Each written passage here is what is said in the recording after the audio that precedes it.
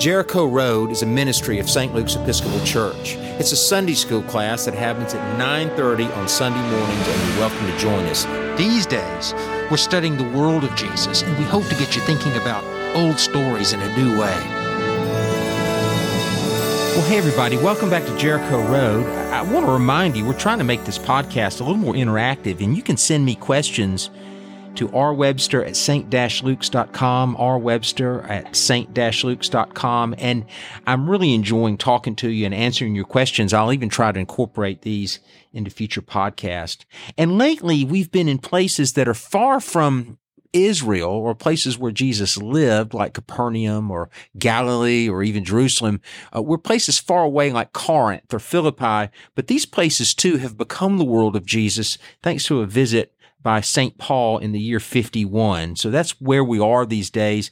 And in Philippi, we've learned that the letter to the Philippians is different because the circumstance is different and the town is different and the problems are different. But this morning, I also want to show you how the letter to the Philippians is different because it's a compilation. I mean, we've got two letters to the Corinthians, 1st and 2nd Corinthians, and then there were probably more. We only have one letter to the Philippian Christians, but it's really more than one. It's just pasted together. And I'll show you, because if you were to read it flat, you can see that Paul changes theme at least 3 times. So what we want to do this morning is look at a shift in his thought. And what I'm going to call this is a method or a corrective. Paul is trying to give his people an idea of good religion versus bad religion. What happens in the first chapter of Corinthians is Paul is watching the gospel bust out all over the place, and he's really happy about it. He's in prison, but he sees that his suffering is a witness, or it is facilitating the spread of the gospel, so he doesn't care. Well, in Philippians chapter 3, he cares because not everybody is a good guy. So he's going to try to show them how to discern what is good and what is bad. And hey, I know about this. I'm a minister in the South, in Birmingham, Alabama, and there's a lot of religion around here. So sometimes you have to distinguish between good religion and bad religion, as opposed to some religion and no religion. No, we're covered up in religion. It's just not all good. And like Harper Lee once famously said in To Kill a Mockingbird, sometimes a Bible in the hand of one man is as bad as a bottle in the hand of another. So Paul is offering eyes to see. Now, we're still going to have to dig because a lot of this stuff is sensitive to the world that they lived in. So we'll do that. Let me read Philippians 3, verses 1 through 11, which is a break from the first letter to the second letter, if you will, or the first idea to the second idea, and then so that we'll read it and we'll explain it. I'll go into the world. All right, so this is Philippians chapter 3, and I'm actually going to start with the second half of verse 1, which is where the break starts. To write the same things to you is not troublesome to me, for you is a safeguard. Beware the dogs. Beware the evildoers. Beware of those who mutilate the flesh. For it is we who are the circumcision, who worship in the Spirit of God and boast in Christ Jesus and have no confidence in the flesh, even though I too have reason for confidence in the flesh. If anyone has reason to be confident in the flesh, I have more. Circumcised on the 8th day, a member of the people of Israel, of the tribe of Benjamin, a Hebrew born of Hebrews, as to the law, a Pharisee, as to zeal, a persecutor of the church, as to righteous under the law, blameless. Yet whatever gains I had, these I come to regard as loss because of Christ. More than that, I regard everything as loss because of the surpassing value of knowing Christ Jesus my Lord. For his sake I have suffered the loss of all things, and I regard them as rubbish, in order that I may gain Christ and be found in him, not having a righteousness of my own that comes from the law, but the one that comes through faith in Christ, the righteousness from God based on faith. I want to know Christ and the power of his resurrection and the sharing of his sufferings by becoming like him in his death, if somehow, therefore, I may attain resurrection from the dead. Well, let's go to their world and see if we can find out what Paul's saying here. There is a little river right outside of Philippi where something very important happened. And it's the baptism of a woman named Lydia. She is the first recorded in Acts chapter 16. She's the first European convert to something that we would later call Christianity. She's an important person. She's a dealer in purple cloth, which was a high-end commodity. In effect, she was a high-end retailer. Purple cloth being very rare, made from the ink of snail shells and only reserved for very wealthy people and royalty. I like to remind you this because Lydia, this first convert, was an influencer. She was a person who people would follow. The word would spread like wildfire, and Lydia would have an important part in establishing the church in Philippi. Still, lines were blurry then. The question was this: great, we've accepted Jesus Christ, this Jewish Messiah in a Jewish world, a Jewish milieu. How Jewish are we supposed to be? It was always tempting to try a little harder and add a little more to their conversion. And Paul's answer to that question was something that he called the gospel. Now, I want to remind you of something that we've talked about in an earlier podcast. Gospel is a word that gets overused and thrown around, but for Paul, it meant three things, and you had to have all three. The first is grace. We are saved by grace, and it's a one-way gift. It is not earned. It is not deserved. We're simply given grace. We are not good enough, and our noses can't stay clean enough. This is not a deal that we strike with God, but rather we're loved because we are. Paul was saved by grace, and he had blood on his hands. Peter was saved by grace. He denied his best friend 3 times. So these two pillars of the early church were wounded leaders, if you will, who were healed and saved by grace. That's the first component. Second component is time. For God so loved the world, God entered his own creation in time to start a rescue operation so that we could see that we don't have to wait for heaven when we die. Heaven is under our noses. It's something that Jesus called the kingdom of God, and it's breaking out all over the place in our daily lives in time, being at the right place at the right time. Sunrise, the eyes of children, forgiveness. We can see drops of heaven everywhere, and we see it now. And then finally, the third, if we can live this way, it makes us a family. Jesus always said that the most important thing we can do is to love God and to love each other. When his enemies tried to pin him down, to name the greatest law, he said there are 2. On these 2 commandments hang all the law and the prophets. You shall love the Lord your God with all your heart and all your soul and all your mind, and love your neighbor as yourself. It's about other people. So when you get these 3, you've got the gospel, but you got to have all 3. You see, if you only have 2, if you drop one, you have a religion that's skewed. This is one way you can tell bad religion. Grace and family without time is a religion in our heads. It's separate. It's a cult. It's a group of people waiting for heaven, but not helping anybody else. Time and family without grace are social workers with no Jesus. Grace and time without family, you're all up in your head by yourself, not getting anything done. Now, that's one way that we can look at the gospel. You got to have these 3, and you can't drop one. In the case of Philippians chapter 3, it's just as important to remember, you can't add to it either. You can't take the gospel plus anything. Now, the same thing happens in Paul's letter to the Galatians. In Galatia, they too were teaching that something needed to be added on to the gospel, just like Philippians 3. They were actually teaching that circumcision was an add-on to make the faith better. Now, no one can accuse Paul of not having passion. I mean, first of all, he says in Philippians 3, beware of the dogs. Well, let's see if you'd like to be on the receiving end of his letter to the Galatians, especially in chapter 3. Check this out. You foolish Galatians, who has bewitched you? It was before your eyes that Christ was publicly exhibited as crucified. The only thing I want to learn from you is this. Did you receive the Spirit by doing the works of the law or believing what you heard? Are you so foolish? Having started with the Spirit, you're ending with the flesh? Did you experience so much for nothing, if it really was for nothing? Well, then, does God supply you with the Spirit and work miracles among you by you doing the works of the law or by your believing what you heard? Yeah, it's a problem. You don't add anything to the gospel, and Paul will let you know. The problem in Corinth was the same thing. They added rock star preachers to the gospel. They had the gospel in their heart, and then they thought they'd turn it into a special club with a rock star speaker. That was their problem. But we have our problems too. If the Philippians and the Galatians and the Corinthians all do something wrong with their religion, I see at least two ways that we get it wrong around here, two kinds of Christian experience.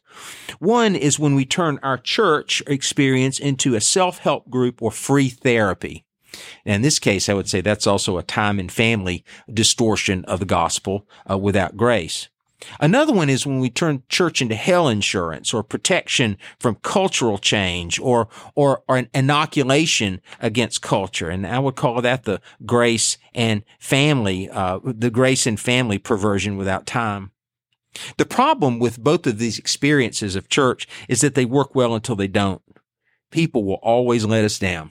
It might be a leader. It might be the institution. It might be within our own families or our own hearts. It might be that empty place that's not filled, that can only be filled by a full gospel. So in Philippians chapter 3, he adds a third experience, a third Christian experience, and the fullest experience of all. It was back in Philippians 3, chapter 7. I'll read it to you. Whatever gains I had, these I've come to regard as loss because of Christ. There's no question Paul is being protective with them here. He wants them to know good religion. And why? Well, Philippi's out in the sticks. It's not like Corinth. It's not close to Rome. They're not sophisticated up there. They don't have quite the depth of understanding out there. Maybe they don't even have the depth of education up there. And remember, Lydia was baptized in a river because they didn't have a synagogue and they didn't have a tradition outside of the Roman gods. And so we learn in Philippians 3 that evil workers were passing through and teaching them to add circumcision. And these evil workers were probably converts to Judaism. I can tell this by Paul's response, but let me say something about converts to anything. We all know something about converts. They were teaching circumcision because they were excited about it. They had experienced something new and they wanted to share. I have my own story of conversion. For the first 18 years of my life, I was a Southern Baptist. I became an Episcopalian in college, and I had all the zeal of a convert. We know how this works. You can imagine a naturalized citizen, someone taking the exam, if you will, from a place far away, and they're all excited about being U.S. citizens, and they can quote the preamble to the Constitution by heart, which is something that very few of us can do, but they're excited about it.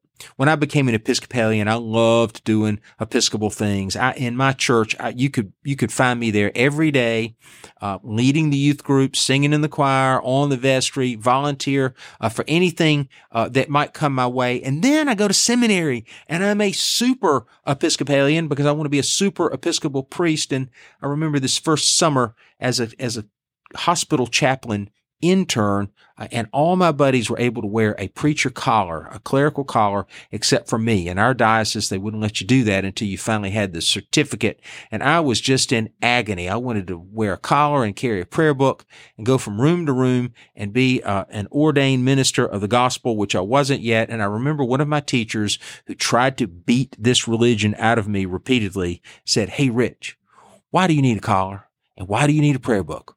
Why don't you just listen to people and pray?" What my friend reminded me is what Paul is reminding us here, is that the heart of good religion is relationship, not external forms. So it's here in Philippians 3 with this elegant play on words. He says, we are the circumcision, which simply means that circumcision is a badge of honor for those who are grandfathered in, who grew up Jewish, or like Paul or like Timothy, who are in town. They happen to be circumcised people, but they're not there to teach that. And so what he says is that, sure, they're the people of God, whether literally or figuratively as the circumcision, but there's something different. And in the Greek language, the words are very similar, but it's a remarkable play on words. They're not the circumcision, they're mutilators, which is an ugly word for an ugly perversion of religion. They've got bad religion. And it's here that Paul continues with his wordplay, with using the word flesh, meaning accomplishments, a resume, if you will, also flesh, meaning what we do with our bodies. Both of these are incomplete, and God is over all. Now, while we're talking about good religion, I'm going to take a break from Philippi and take you back to the world of Jesus, to a festival that Hebrew people would celebrate once every year. It was the third of the great festivals required by their law to return to Jerusalem, and it's called the Festival of Sukkot. And Sukkot is very important because it involves a prayer for water so that it would rain over the winter and your crops would grow and you wouldn't die. It was also a thanksgiving for what God had done in the past while you were also petitioning for the future. Sukkot was also very, very near the prayer of Yom Kippur, the Day of Atonement, which is going to mean something in a minute. So very, very close to the end of the festival, some people bring to Jesus a woman caught in adultery. And I'm going to read the story to you, and as we live in the world, we'll see if we can't see this in a new way. This is John chapter 8, beginning with the first verse. Then each of them went home. While Jesus went to the Mount of Olives, early in the morning he came again to the temple, and all the people came to him, and he sat down and began to teach them. And the scribes and the Pharisees brought a woman who had been caught in adultery, and making her stand before all of them, they said to him, "Teacher, this woman was caught in the very act of committing adultery. Now in the law of Moses we're commanded to stone such women. Now what do you say?" They said this to test him, so that they might bring some charge to bring against him. And Jesus bent down and wrote with his finger in the ground. And when they kept on questioning him, he straightened up and said to them, "Let anyone among you who is without sin be the first to throw a stone at her." And at once he bent down and wrote on the ground. When they heard it, they went away one by one, beginning with the elders, and Jesus was left alone with the woman standing before him. Jesus straightened up and said to her, "Woman, where are they? Has anyone condemned you? Has no one condemned you?" She said, "No one, sir." Jesus said, "Neither do I condemn you. Go on your way. From now on, do not sin again." This story is powerful on its own, but if we know something about the world of Jesus, we can also solve a mystery, and the mystery is this. You ever wonder what Jesus was writing in the dust, or why? And I think we can find an answer. Okay, here's the backstory.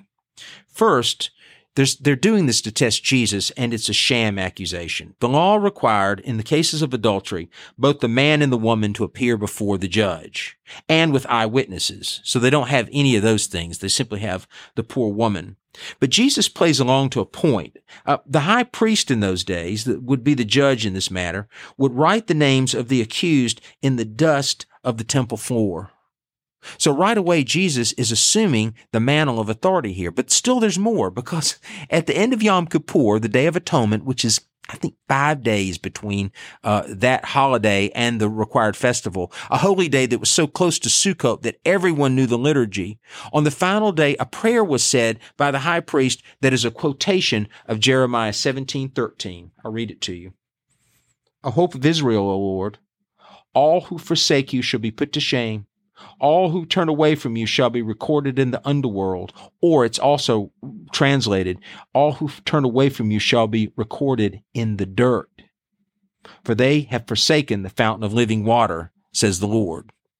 They have forsaken the fountain of living water. Jesus is writing in the dirt because he's enacting a fulfillment of a dream from a long time ago.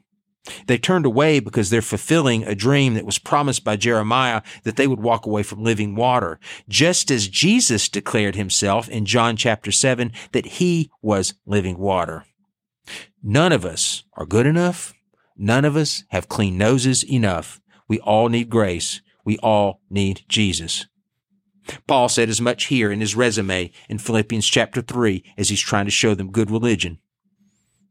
His resume is flawless. He's from the tribe of Benjamin, which means he's got blue blood. He's got a great education, a spotless record, and yet Christ is over all.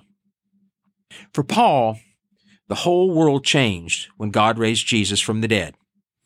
When we give into the gospel fully, when we remember that Christ is before us and behind us and over us and next to us, loving us and keeping us, scrubbing us up, picking us up, healing us when we hurt, drying every tear from every eye, giving us joy, inspiring us, living with us, and giving us each breath of every day. Our goal is simply this: come what may, cost what it will. We want to live a life like Jesus and have a resurrection like Jesus. We don't have to be afraid because Jesus showed us how it all works. What we see in Philippi is that Paul is an accomplished man. but he's discovered wisdom. So friends, I hope this has got you thinking about the difference between good religion and bad religion. I'll even leave us with a question. How's our religion doing these days? Well, thanks, friends. We'll see you next time.